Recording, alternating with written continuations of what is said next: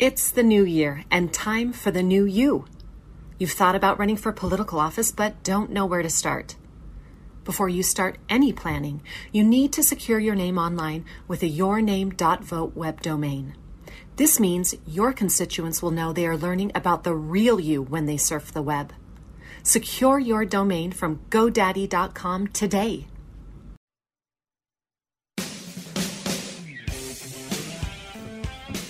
Welcome to Breaking Battlegrounds. I'm your host, Sam Stone. My co-host, Chuck Warren, off in the air today. He does that quite frequently. Leaves us in here all by ourselves.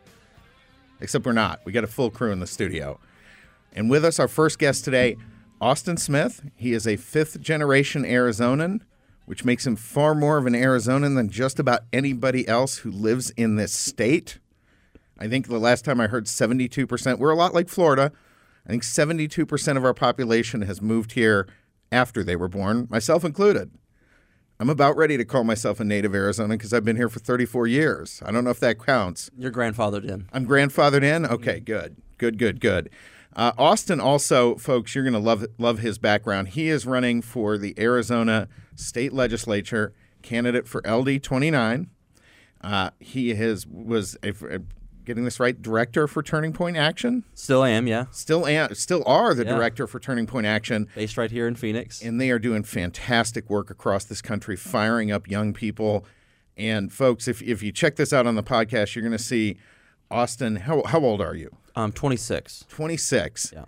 That's what we need right now. Mm-hmm. I got to tell you, I'm tired of these gray beards.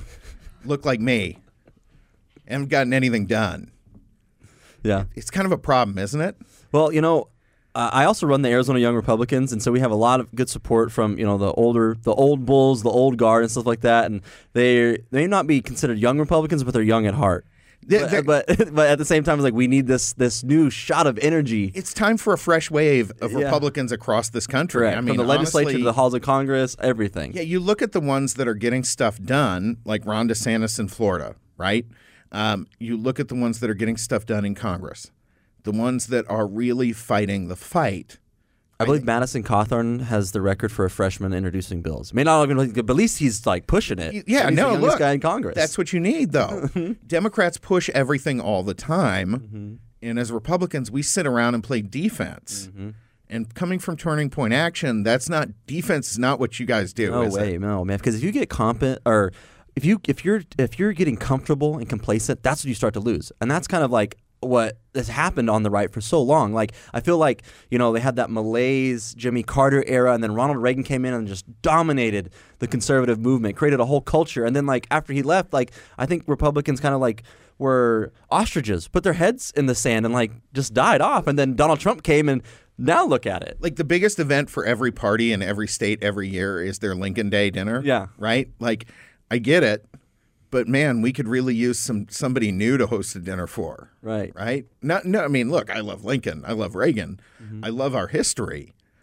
But we do need new leaders who are willing to step up and take this on. So it's awesome to see guys like you in the race. Now, tell us a little bit about, first, tell people where they can find you if they want to follow your platform, but also tell us what you're here to fight for. Yeah. So, guys, go to austinforarizona.com. Check out my website there. I got my bio, several policy platform points that I'm really passionate about that we can get done at the legislature, that we got to start the ball moving now. Some of them are kind of long projects, but we have to get the ball moving now because I want to live in Arizona for the next 2 decades. And if we can't be California, if we don't get these things done.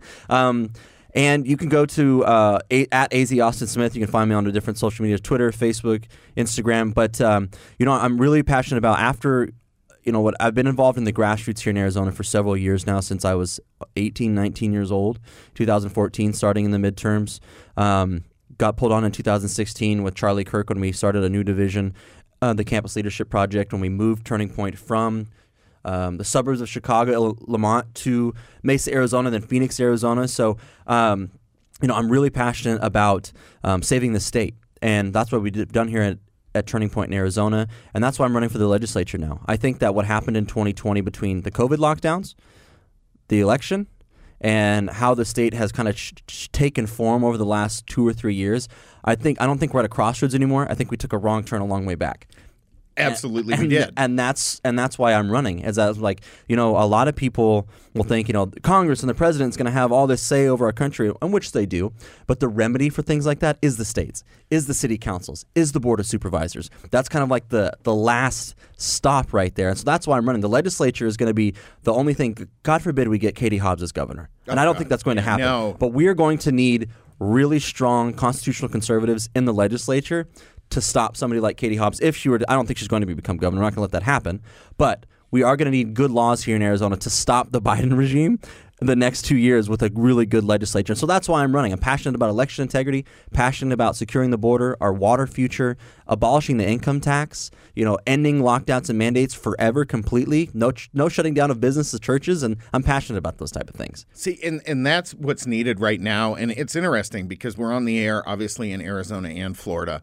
And I think you've seen two states that are kind of going in different directions in the last couple of election cycles, right? Mm-hmm. Florida is getting more red. Mm-hmm. And a lot of that turn has come with young people, and it's come with Hispanics really shifting their views because they're seeing an affirmative Republican Party that's taking action that benefits them. Mm-hmm. And we've been defensive here in Arizona, and Democrats have made full advantage of that, and they have made gains. And, they talk about turning the state purple, turning it blue. I think we're on the verge. I believe, like you do, we're going to knock them back this year. I think it's going to be a big year for us, but we have to get that message out. And we have to go full bore. When Ron DeSantis, he won by a razor-thin margin in Florida. Right. And then he governed, and he was given the opportunity, do I shut my state down completely, or do I give the power to the people and say it's not my role, I'm going to follow the science, and he's the most popular governor in America now. Right. People love him. There's Democrats that have come over and said, oh my gosh, this is amazing, because they've never experienced that really strong conservative leadership. Same thing with Kristi Noem. Governor Ducey, Ron DeSantis couldn't have been night and day difference in their decision-making when it came to COVID. And people want bold, decisive leadership. They want somebody to be strong on these issues and go on offense and really give it to the left. You and I know here in Arizona, we have a 31-29 majority in the House. Doesn't always feel that way because three or four Republicans will split off and kill bad legislation, or the Democrats will just drive the narrative of what's happening down there. And we need people in the conservative movement through this new, I call it the MAGA wave from 2016 to now, of people rising up to run for city council, the legislature, board of supervisors, Congress, all those positions. We need that kind of bold leadership in every level of government to put the left kind of like, we got to get them on the ropes. Our country is on the line. It's no more patty cake kind of things. Well, and I love what President Trump did. I love what he did in office. I love the MAGA movement and America First. And I think it's really important that we understand that needs to spread a lot beyond one person, mm-hmm. right?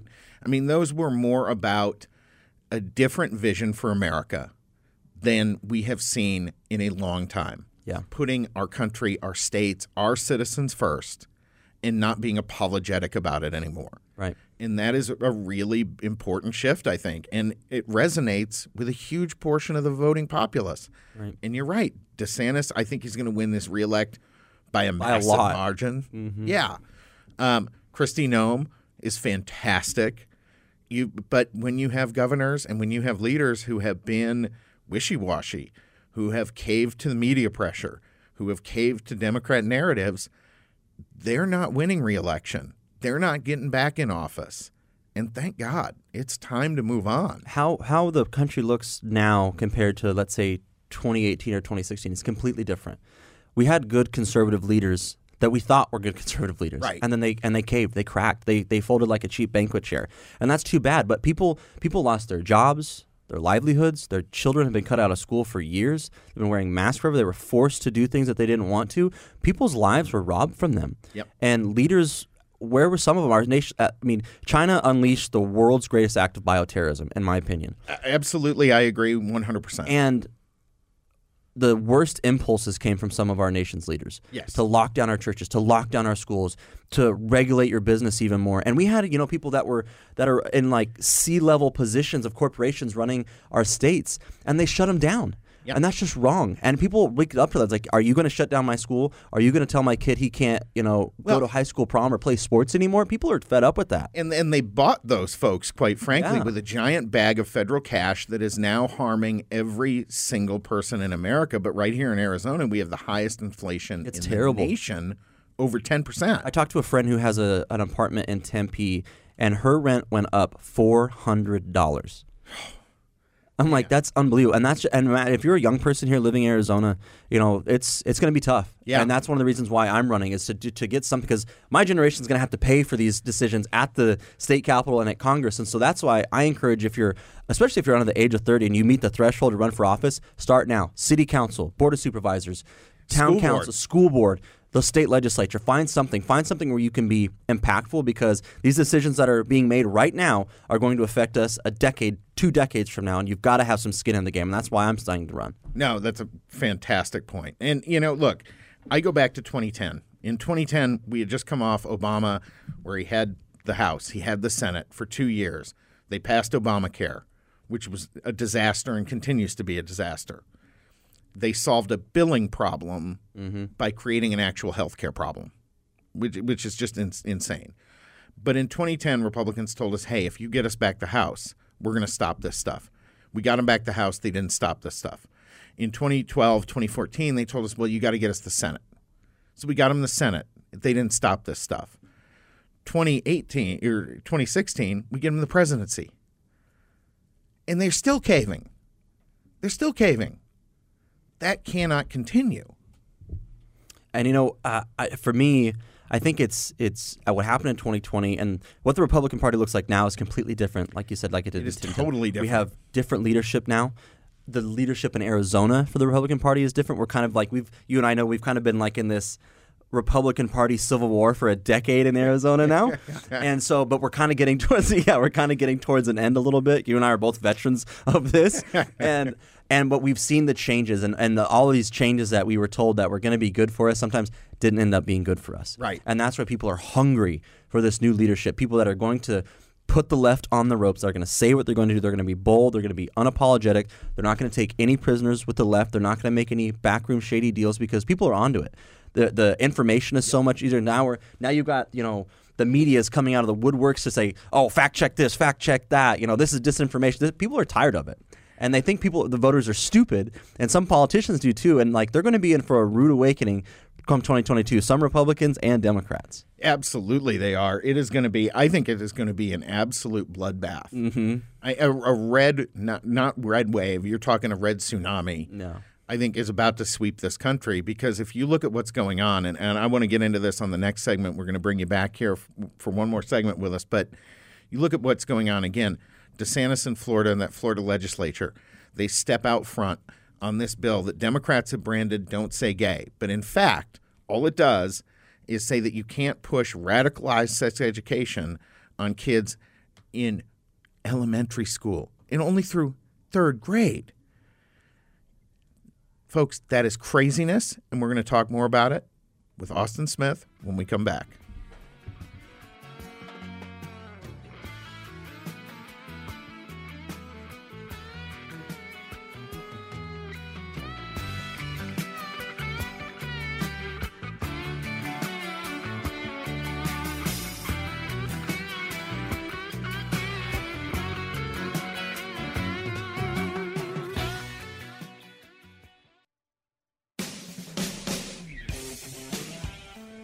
Welcome back to Breaking Battlegrounds with your host, Sam Stone. We are going to be having some Florida guests on in the near future, but since we just got up in Florida and we are based out of Arizona, we are a little Arizona-centric. But that's a good thing this morning. We got some good guests on. First guest is Austin Smith, candidate for LD29, young gentleman running for the Arizona legislature. And look, I'm loving what you're saying here, Austin. I mean, I think this is what we need, right? We need this young energy. And unfortunately, I got some other young people who are in the studio with us this morning. As most mornings, I've got the irrepressible Kylie Kipper, our producer. Hello. Who finds all these great guests for us. Although I've got to admit, we actually lost one this morning, and we caught Austin on his way out of the studio from doing another show, and we hijacked him. Yeah. So no, I'm glad you guys brought me on. This is great. I've had a blast. Our country, like we mentioned in the last segment, our country, not just our state, but our country took a wrong turn a long way back. And young people have got to get in front and turn this thing around, or we're going to be in big trouble. Well, the craziness, and maybe it's because I grew up in a different era, and sometimes it seems like every era has certain things imprinted on it from when they're young, right? But I grew up in an era where you unapologetically celebrated America. That was something that was really built into our culture. And then Democrats have hijacked that, just like we hijacked you and turned you around and kept you in the studio. They have turned that around and turned it into an attack on this country, an attack on our values, an attack on all the things that have made this country great. And what I don't understand is how we went from young people who wanted to break all the rules and not get pigeonholed by society into a society that's desperate to conform to whatever the left has decided today is the new narrative. And it absolutely blows my mind that we've gotten to this place. And we have Kylie here. I also have Will in studio, who is helping me out on my campaign. Salutations. And so I'm going to start calling him Slacker Will, because you can hear it in his voice, right? We got to get this guy moving. But Austin, as you're doing this, I really see a shift now coming in young folks, that they're kind of reawakening to the fact that this is a great country. Yeah. And you don't need to bow to all this craziness. You don't need to get into whatever the left is demanding of you today, because that's a pretty miserable way to live, where you're tiptoeing on eggshells all the time. Awful. And being conservative is the new counterculture. It's right. the new punk. Like it's the new cool. It's like it's the new outside thing. Like if you're conservative on a college campus, or you're young and you're just conservative at all in high school, whatever. Like you're the outcast. You're the guys that are it's going punk against the mold. It's the new punk rock to be a conservative. It's cool to be conservative. And we're seeing punk with better clothing. Better clothing. We smell better. We're not like the left. We're not like the left. Don't shower. We actually take care of ourselves. Say, Will, are you listening, Will? Absolutely. Okay. Yeah. So, look, this is something I think has been coming for a long time, right? And I'm wondering if you guys, because Kylie and Will, for those folks who don't know us here, they're not terribly political. They didn't come into this from a political perspective from a young age like you or I did, Austin. Yeah, I always think that growing up, it was always very discreet. My parents they're both very conservative. They've never pushed anything on my brother and I. And so I personally, I came out of this being like, how did I go to public school, ASU, and then still come out when I finally got into politics was like, oh yeah, I am a conservative. Like when I was looking at both sides, I've worked on both sides of the aisle as well, and just been like, I really don't agree with any of that. So I'm just wondering how that happened. Your first job was for a firm that works for candidates on both sides of the aisle. Lord. Yes. And your experience with that was an eye-opener, right? Yeah. Well, because you just start thinking like, well, I really don't align with these clients. So it doesn't really want to make me work all that hard. I'm not going to, I don't want to go above and beyond for them. I had great relationships.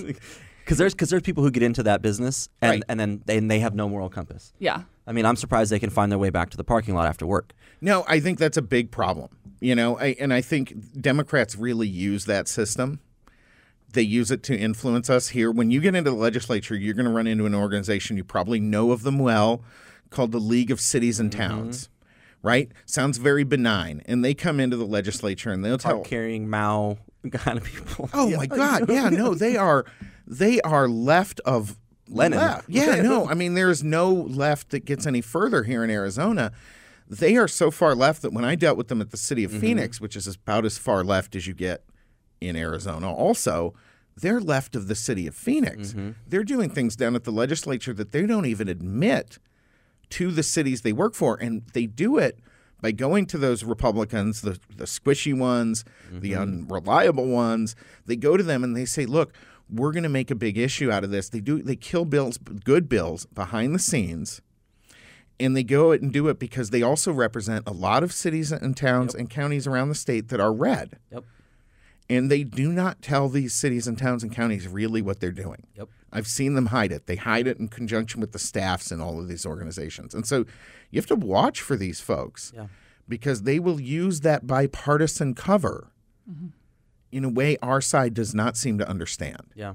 And it's interesting you bring that up, too, because, in Arizona, we have a 31-29 majority for Republicans control there. Yeah, and one-seat majority and a one-seat majority in the House and the Senate. Yeah. So it's 16-14 in the Senate, too. Yeah. So, we don't have a lot of wiggle room. One Republican peels off, and it's over. It's done. And so that's why we need, we got to expand these majorities. Because of organizations like Arizona City Leagues and Towns, they'll pull off a couple people. Maybe there's a bill there that they don't like. They just got to go peel off a couple of those Republicans to kill that bill. And that's reality and nature of politics.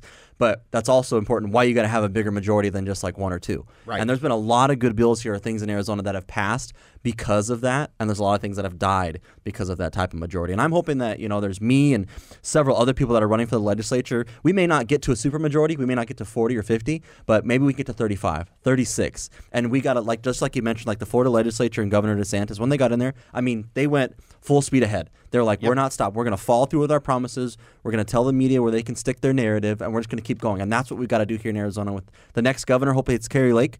And we have this constitutional conservatives in the House and the Senate. As I have to admit, I am Kari Lake's policy director, so I'm 100% on board with that Arizona. Plan. But, before we go, I wanted to touch on, because we kind of ended the last segment touching on this bill that has been branded the Don't Say Gay bill in Florida. Does nothing of the sort. It just keeps, frankly, child sex grooming out of the classroom while they're very young. You're talking very, 6, 7, 8-year-old kids. That's totally inappropriate. Democrats keep overplaying their hand. There was a poll out today that shows Democrat primary voters in Florida oppose or support that bill, support what Governor DeSantis is doing by a margin of 52 to 36. We have to get those narratives out there. Younger people have to understand and see what's going on. You cannot continue to allow them to pressure kids in school. You have it, same thing today in Georgia. Stacey Abrams' organization outed as having been embedded in the schools for their ridiculous narrative around election integrity. Mm-hmm. Austin, you're a fighter. We need more like you. Tell folks again how they can follow you here. Go to austinforarizona.com. Check out my website there. You can go check me out on Twitter, Facebook, and Instagram. It's all the same, at AZAustinSmith. Sam, thanks for having me on. You're a fighter, too. I know we got to have more guys stepping up. You're running for the city council. We need really bold leadership in Arizona, or a decade from now, this is going to be just L.A. County. Well, and folks, if you're in Florida and you're asking why I should follow this guy, it's because he's going to impact the future, and we need more like him. And you really need to get in and support these America First candidates, the ones that are fighting the fight and putting you ahead of the Democrats and ahead of the commies. Breaking Battlegrounds. We'll be right back.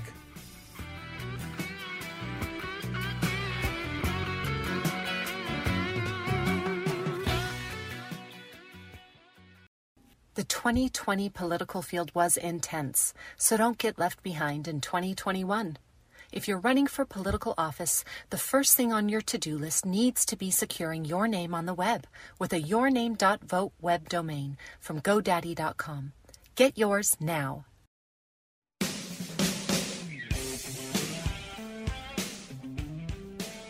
Welcome back to Breaking Battlegrounds with your host, Sam Stone. Chuck Warren is out of studio today. We have another lineup of fantastic guests for you. Our next guest is Michael Lieb. Mike has been among the Valley's leading real estate and land acquisition professionals for decades now. Been a catalyst for redevelopment by promoting and creating infill development throughout Phoenix and the greater Maricopa Valley area, including a lot of work in downtown Phoenix. This is a critical issue. Obviously, Breaking Battlegrounds is on the air in both Arizona and Florida, two states that are seeing massive numbers of people moving into them from all across the country and are having enormous spikes in housing costs. It is becoming really unaffordable for a lot of people that need to be, obviously need a place to live. And the housing crisis is absolutely upon us. This is something we've talked about on the program before. So I really want to thank you, Mike. You have come together with a group of like-minded folks here who are really trying to highlight this issue and get the construction that we need to address the problem. And that, as far as I know, is the only way to address the problem, is to build, baby, build. Yes, that's for sure. So, Mike, tell us a little bit about this organization you put together and what your goals are and what some of the things that we need to be doing right now to start addressing this problem. Because I can't tell you how unfair, but folks, if you're living in a beautiful home and you want to go out to a restaurant, the person cooking your food and the one delivering your food to the table need a place to live too. Right, Mike? It's, we've never seen anything like this. I've been involved in housing for 35 years, been a leader in this market. And, I went to Arizona State University and took a class, Economics 101. And it is that simple that supply and demand are so out of whack that, when our 20 and 30 something year old children with good jobs want to move back into the communities where they grew up and they can't afford it, we're doing something wrong. And so if you want me to, I'll kind of delve into how our group Home Arizona came together, because we believe that we've been the catalyst throughout the state in helping move this conversation along and how we went about it. So I absolutely do, because you guys have been a major catalyst in bringing this to the forefront and bringing awareness to this issue, because it is becoming a crisis level issue, I mean, here and across the entire country. But in the 2 states that are going to be hearing this program, we have never seen this before. And so people need to understand what it is. So tell us, please, about Home Arizona and how that came together, who's involved, and then what y'all think maybe we could start doing in all of our states, including obviously first and foremost here, and we're talking about Phoenix and talking about Arizona, but across this country, what do we need to do to get after this problem and make housing affordable again? Yes. So about a year and a half ago, I have projects going in 14 cities in Maricopa County. So, I have had a front row seat to watch this phenomenon take place. And I sent an email out about 200 people, developers. Oh, did we lose Mike there, Jeremy? Warning, there is a shortage coming. It is a perfect storm of lack of supply and demand, far exceeding it. And then about before the summer, I did it again and got 50, 60 replies. What can we do? And so, I can be a force of nature when I get passionate about housing. Has always been my life and my business. So we decided that the way to do this was, if it's just the multifamily folks yelling about they need more supply, or the housing developers yelling about that, it's just going to look to the public as, a biased, type of scenario. So we decided to put together a group called Home Arizona. And on our board, we have 2 ex-mayors. We have Elliot Pollock, the leading economist here in town. We have John Graham, who's been on a lot of different boards. We put our board together with diversity of leaders and stakeholders in the Valley, so that nobody would feel like this is just one industry, trying to promote another industry. We spent 4 or 5 months with doing empirical data with Elliot Pollock. We did branding sessions, and we came up with this Home Arizona. And obviously Arizona's got a housing. Yeah, Mike, I got to cut you off for 1 second. We're going to bring you back on our next segment here. We got to go to break here in just a moment, but I think the point you just made is so critical. You're bringing together people from a lot of different industries, a lot of different areas, all committed to solving this same problem. Breaking Battlegrounds. We'll be right back with more from Mike Lieb momentarily.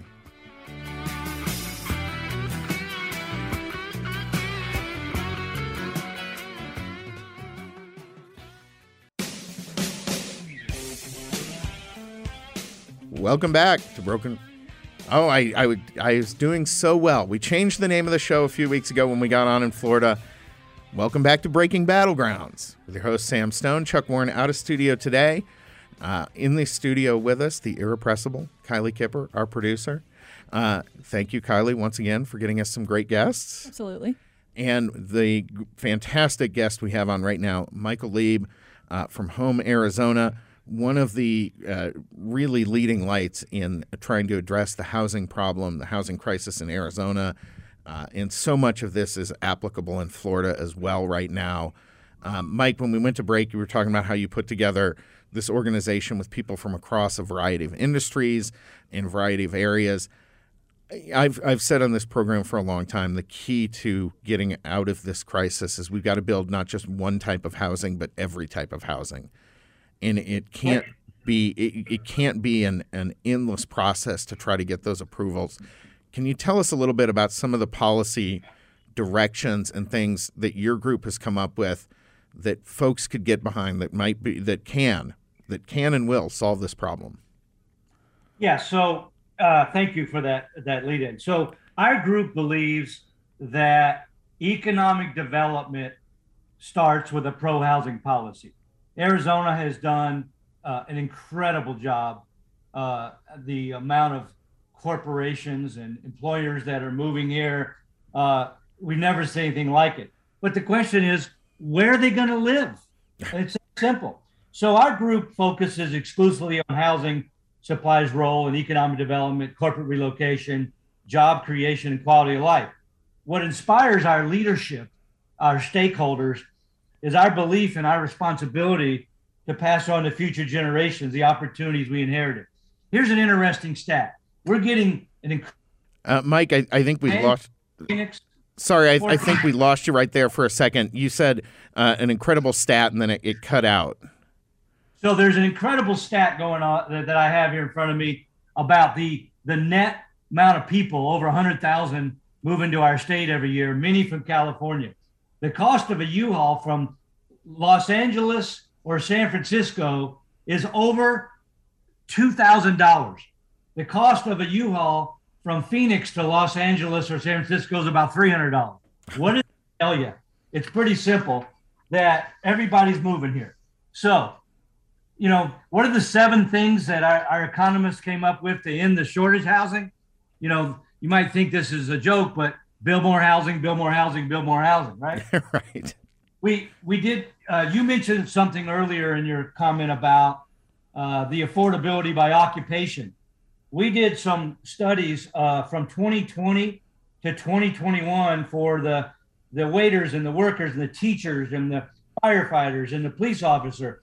And the affordability by occupation, these are for renting of a 2-bedroom and 1-bedroom, has almost doubled from 20 to 21 in the lack of ability to rent these units.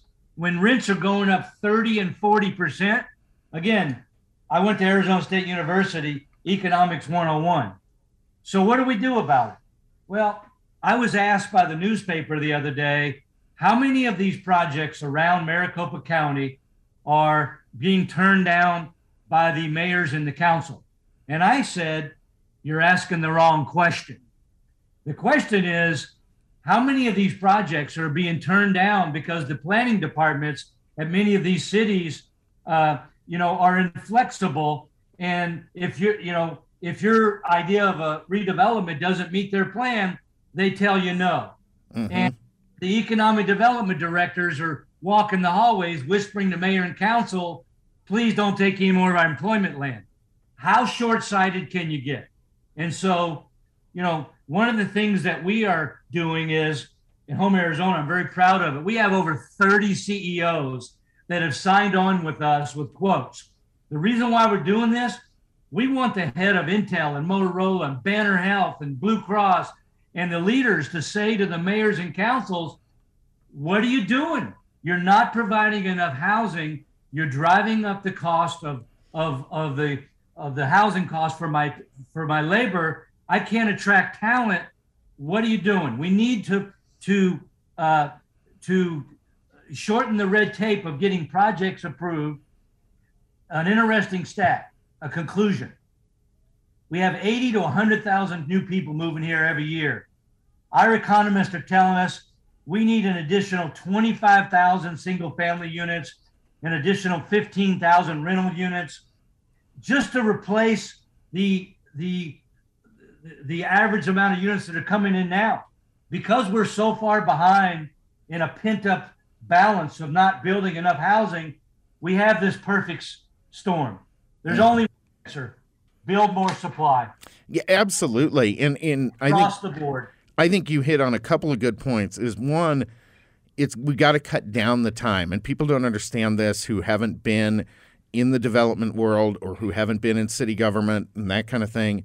But it's something I got to see firsthand. You've seen throughout your career the amount of time it takes to get approval, to go from the idea of we're going to build that house or we're going to build that apartment building to actually putting the shovels in the ground is one of the most important elements in the eventual affordability of those units, right? That is it in a nutshell. And, what's interesting is, some cities, Phoenix has actually been fantastic, right? I mean, they have the same problems that everybody has in every industry. Lack of labor, overworked. I mean, nobody saw this housing crisis coming. We already had a hot market before COVID, and after COVID, it's like a fire hose went on, and it's unbelievable. So, to the defense of a lot of these cities, it's taken longer to get through the process from a building and safety standpoint. But here's the answer: you don't start with no. You don't start with no at the counter at a lot of these planning departments, where the answer is, well, let me pull out my plan, which, by the way, in some cases is 10 years old. Think back about 10 years ago and what's happened today. But you don't start with no. Absolutely. That's why I say very frequently that Phoenix, along with every other city, needs a new general plan. You need to readapt for the climate we're dealing with now. We do. And, I think with that, there's sort of two elements of opposition within the public to a lot of new housing projects, right? On one side, you have a lot of people say, well, all that gets built are expensive houses that low-income people can't afford. And on the other side, you have people who are saying, look, I don't want apartments anywhere near me. I don't want any kind of density. I don't want the multifamily housing around because that's going to create problems. But the fact is, both of them are wrong. That a unit is a unit is a unit. You build a really high-end unit, a Class A unit. If you have enough housing, someone moves out of a Class B unit into that one. Someone moves out of a Class C unit into the one they just vacated, and now you have a hole in the market that helps keep the price down. And on the other side, this fear about multifamily housing and about larger development, when I've dealt with it at the city of Phoenix, when you really get down to it, Mike, what I have found, and tell me if you think I'm wrong here, the biggest issue with people is how many folks are going to be on the road with them. And you really just kind of got to address that with good transportation policy to tie into this, right? Sam, you hit the nail right on the head. Here's a fact. We are netting 100,000 people coming here. It's not going to stop, right? Arizona is a great product to sell. We got beautiful weather. We got very pro-business environment. We've got, good government. And so they're coming. And so where are they going to live? I hear all the time about density. And, what's interesting is many of these oppositions come, I hate to use the word NIMBY, but many oppositions come from neighborhoods that don't want density near them. Well, today's density, the people that are living in there, and I mean this respectfully, most of them are making 75 to 100 grand a year or more. The income levels are high. So this isn't, there goes the neighborhood. These are lifestyle choices. Yes. And these are just, in today's world, many of them have business centers and people are now working from home a lot more. These are lifestyle choices. And we can't say no, the people are coming. Here's a very interesting fact that happened.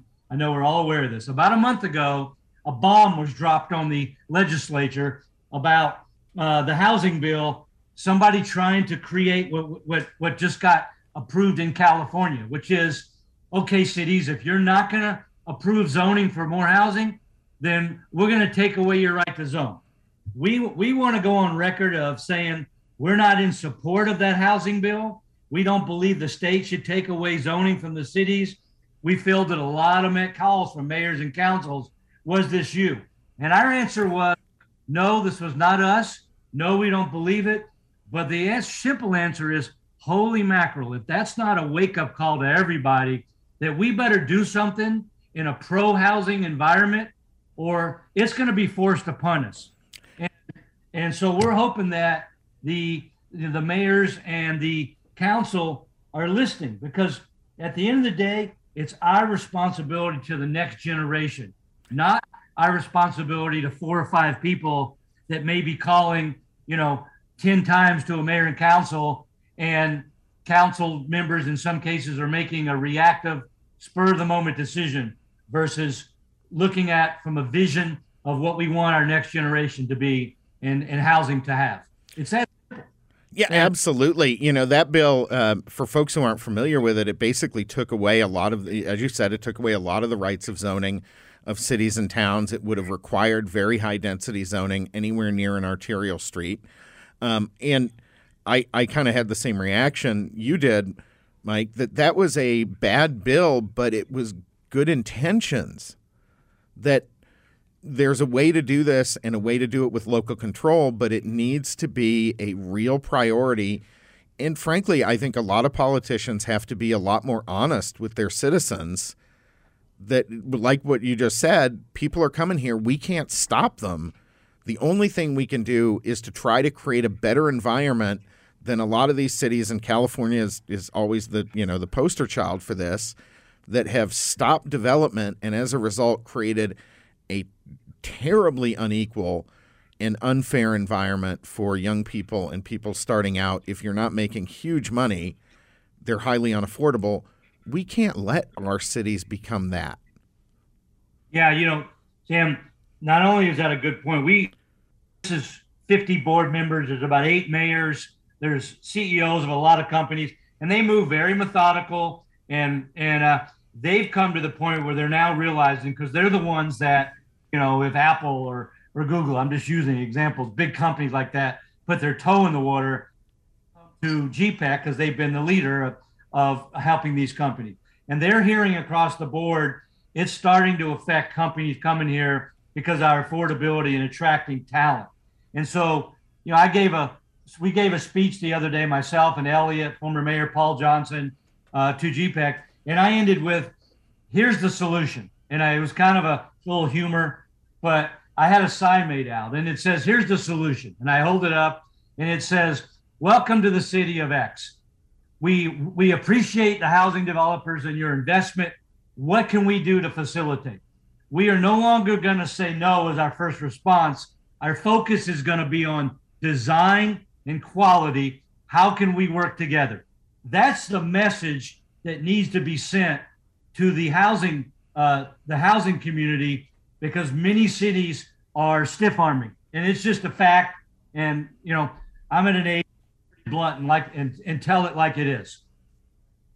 Perfect. We have just about 1 minute before we go to break here. We're going to come right back with Mike Lieb from Home Arizona. I think this is a really important conversation for people around the country, but particularly people in Florida and here in Arizona. Texas is another state with the same kind of problems, where we have a great states, great place for people to move to, great place for companies, and we want them. We want the economic growth. We want the opportunities, but we've got to address the housing also, and we have not been doing that aggressively enough. We have got to get serious about this. Love what you're doing, Mike. We're going to bring you back here in just a moment.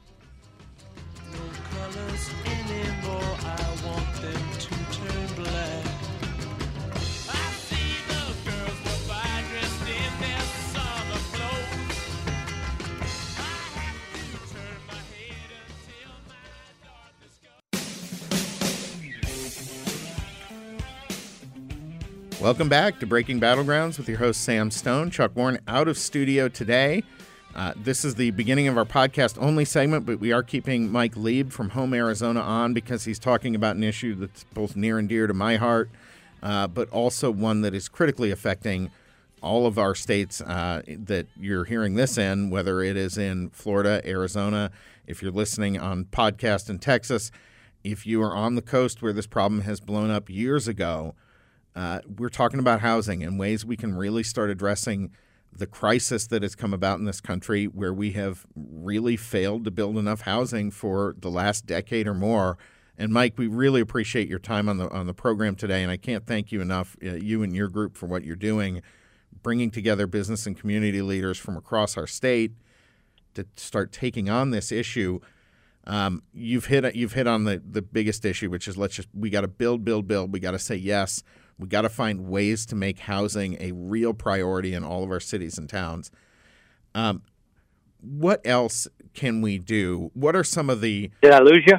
Nope, I hear you loud and clear. What are some of the more important steps we can take beyond just that attitude of saying yes? What are some of the policies that local decision makers can look to implement that will actually help make this happen effectively? So, very good question. I'm going to throw a couple more stats at you, then I'll answer that. So, apartment rents are up 30%. The single-family resale is up over 30%. And that's in a year. You can't get this. That's in a year. But this is an important factor. So, I don't know if any of you have had your 20 or 30-something, children out, or 40-something even, out trying to buy a house. Not only are rents up 30%, and the average resale of a house is up over 30%, but here's what happens. If a house goes on the market and it's $400,000 or $500,000 and a young couple wants to go buy a house, there are these large funds that are all over Arizona because of the rental of housing that are coming in, paying $50,000 above the list price, waiving inspections day one, close 7 days later, and putting it out in the rental pool. So you can't even afford to buy a house. So what are the key takeaways here? Affordability has fallen and is plummeting. There's no vacancy. Supply is not keeping up with demand. Our success in attracting jobs is being affected, and a continued shortage of housing is driving up the cost for economic development. So solutions. Number one solution, obviously, I don't have all the answers, but a pro-housing policy and the message being sent to the investment building community that we're open for business and we're going to help streamline getting these processes through. People don't realize it takes me 18 months if I want to build a 300-unit apartment complex from the start of putting that land in escrow, if I'm lucky, 18 to 20 months to get a building permit and another 20 months to build it. One project, 36 months. You wonder, with all these people flooding in here, how the supply and demand has gotten out of whack. So there needs to be some streamlining of the bureaucratic scenario and the time it takes to get to hearings and to get through the process. Obviously, building and safety issues are very important, and those can't be shortcutted. But there are ways to do it and still streamline the system. And, part of it is for some of the cities, and I know this might be a challenge, to hire more staff. Yep. Or to allow the private sector. I know that Councilman DeCiccio had done that with some building codes, some building plan stuff for single family. Allow the private sector maybe to certify versus it all being in the city side of it where they're overworked and overburdened. Well, and I've talked to some developers here who have said straight up that, look, they would pay double or more the fees to have, cities contract with outside engineering firms to help them get through those processes a lot faster. I think there's a lot of willingness to put the money behind that, even if cities aren't able to hire in-house and do some of the things like you just mentioned. But we've got to get this process down to 6 months, really. It should not take longer than that to get your approvals. And then obviously building code safety, those kind of things can't, as you said, you can't shortcut that. But there's no reason you can't get proper input on a project in 6 months. Sam, in many ways, and I think we all realize this, it comes down to politics. And here's an interesting thing. We're like in Phoenix, for example, we're a nonpartisan city in many ways, and a housing unit doesn't care whether you're a Democrat or Republican. And so the reality is the culture from the top down is the only way it's going to change, because the planning departments, the economic development departments, they answer to their mayors and council. And the mayors and council are reading these articles just like we are every day. And many cities have allowed us to give presentations to them. Gilbert, Goodyear, Phoenix we're working on, Tempe. Some cities get it, and some cities still believe that we'll take the jobs and let people live elsewhere and drive. And that really is a culture that permeates through a lot of cities in the suburbs, and that's got to change. Yeah, absolutely, it does. I want to real quick before we have to go here. I want to address one other issue because I think this is a big thing that a lot of people don't understand. I think there's essentially three classes of housing need. One is for subsidized housing, and that is something the government has to be involved in for very low-income people. That's not something development is going to be able to address other than to help build those units at as low a cost as possible. But second, there's workforce housing. That's for the lower-income folks like you were talking about, everyone from waiters, waitresses, line staff in restaurants, through firefighters, police, nurses, teachers, so forth and so on.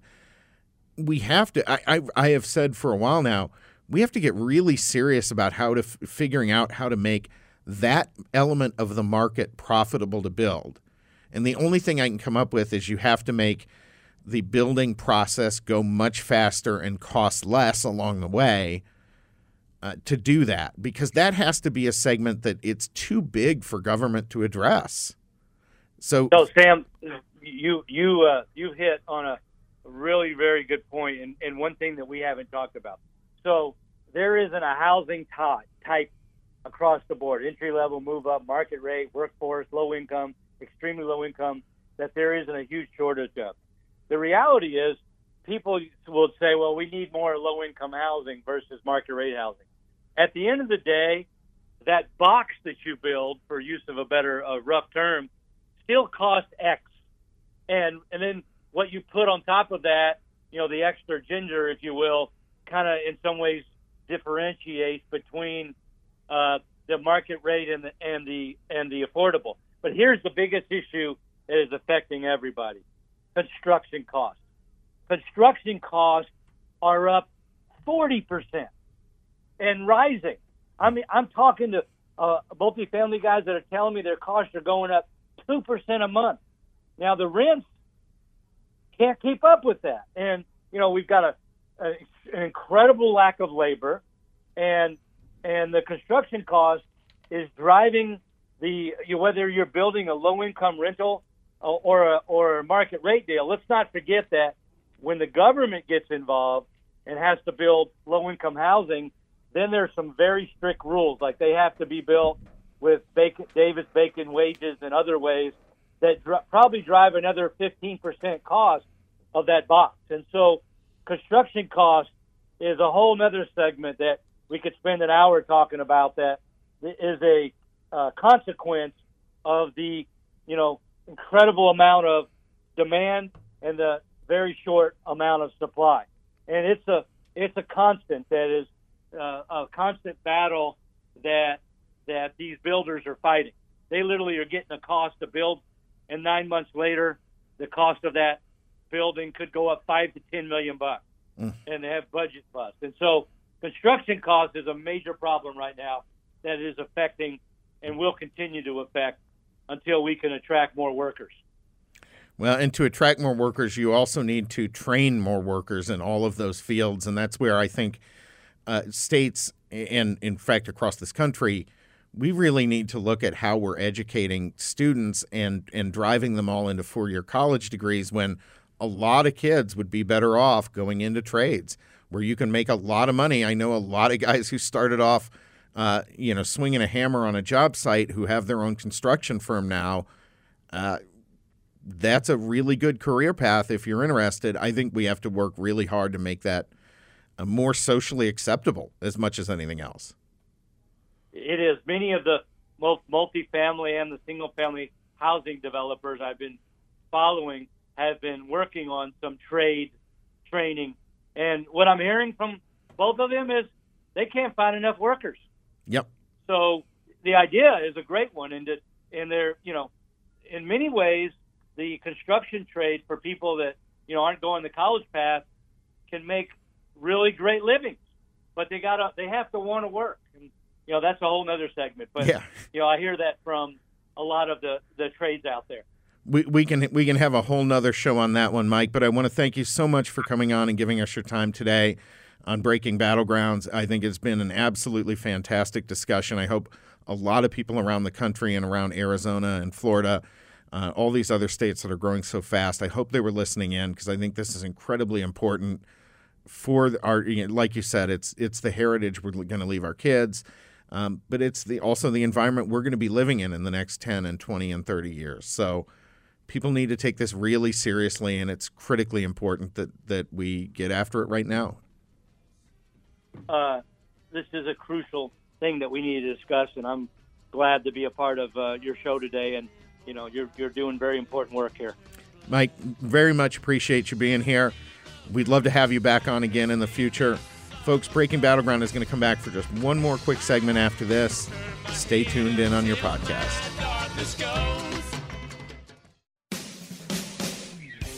All right, welcome back to Breaking Battlegrounds with your host, Sam Stone. I just wanted to add a little bit. Normally, we don't do an extra podcast segment, but we're doing it today because I do have the 3 young people here in the studio. And that last discussion, I think, impacts all of you maybe and young people like you across the country more than it does a lot of others. And you have sort of different situations. Kylie, you apparently just bought a house. Yeah, in May of 2021. So okay, it's been an interesting. Well, so it's probably worth a lot more today than it was when you bought it. Very much so, which Nice. I'm enjoying. Okay, very good. It's like a little townhouse community, and so it's when the size smaller than mine sells for more than mine, I'm like, woohoo! This is exciting. And Jamie, I know she's a renter. I am. Jamie, I'm saving for the house, but it will be a little while. And Will is hoping to get to the point where he can get a house and rent on his own, I assume. He probably wants to get away. For those folks who don't know, I dragged Will out here from Baltimore to work on my campaign. And so he's having to put up with me, which, as every girlfriend I've ever had, and I'm not married, so that might tell you something, will tell you is not an easy thing to do. So he's probably ready to find an apartment of his own. But I think one of the things about Mike's discussion that's so important for everyone across the country right now is a few years ago, I used to say all the time that if you lived here, people were talking about income inequality. When Bernie Sanders came on the scene, that became really a big talking point. But if you looked, income inequality was much more an issue in the big blue coastal states than it was here in Arizona, or it was in Florida, or it was in Texas, where you could make $36,000 or $48,000 a year, and you weren't rich, but you were having a very good life. And that's getting unaffordable real quick for that, class of earners, which is a lot of young folks when they're starting out. So I just wanted to kind of get your guys' impression of what was just said, and what you think.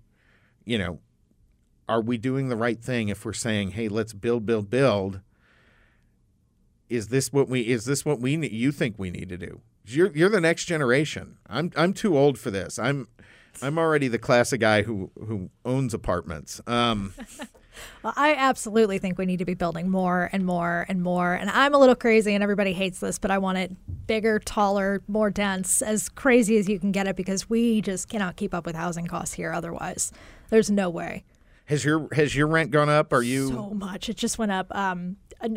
My unit, I've been there long enough that they didn't raise it too much on me, but it went up $200 like last week.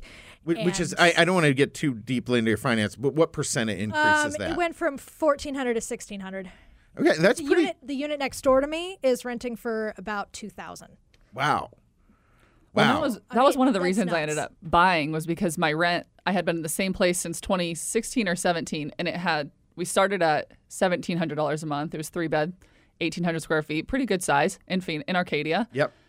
And by the time I was looking at houses, it was almost at $2,500. Probably if I'd stayed to renew for my 5th year, it would have been at almost probably $3,000 at this point. It's probably renting for that much. And now my mortgage is just so much more affordable. But the place wasn't getting nicer because I had lived there for 5 years. Right. So it's not like it was worth that in my mind as a renter, and I was getting nothing out of it. Yeah. So I was getting but then buying the house was a whole nother frustration of its own that I was like, I should have just renewed. But Well, and for Will, I mean, you're in a position where you're going to have to start making a lot more money to be able to afford a place like this, right? In Baltimore, I was living in an apartment complex with at least 3 other people, sometimes 4. So 3 or 4 in a how many bedroom apartment? And it was around 3. So three bedroom apartment. Yeah. Okay. There was a back room that we would sometimes make a 4th room as well, but everyone would be paying $675 a month, And then on my final year, they tried to increase that by $100, and that was when I called So you're looking at about $1,800 to $2,000 Yeah. per person for that 3-bedroom, and then that going up to $2,400, $2,300 and per it month. wasn't like in any means. Like, I mean, that's a 10% jump, and it wasn't a great it was place. not a great place.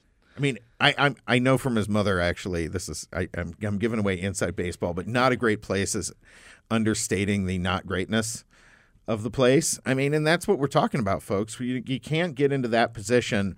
And so I hope everyone took something away from this segment in particular and really start thinking about what it's going to take and the fact that we all need to understand that we have more people in this country. We have a growing country. We have a growing world. And we've got to just address that head on. So I want to thank you all, and I want to thank our guest, Austin Smith, Mike Lieb. Another great show, Breaking Battlegrounds. We'll be back next week. The political field is all about reputation, so don't let someone squash yours online. Secure your name and political future with a yourname.vote web address from GoDaddy.com. Your political career depends on it.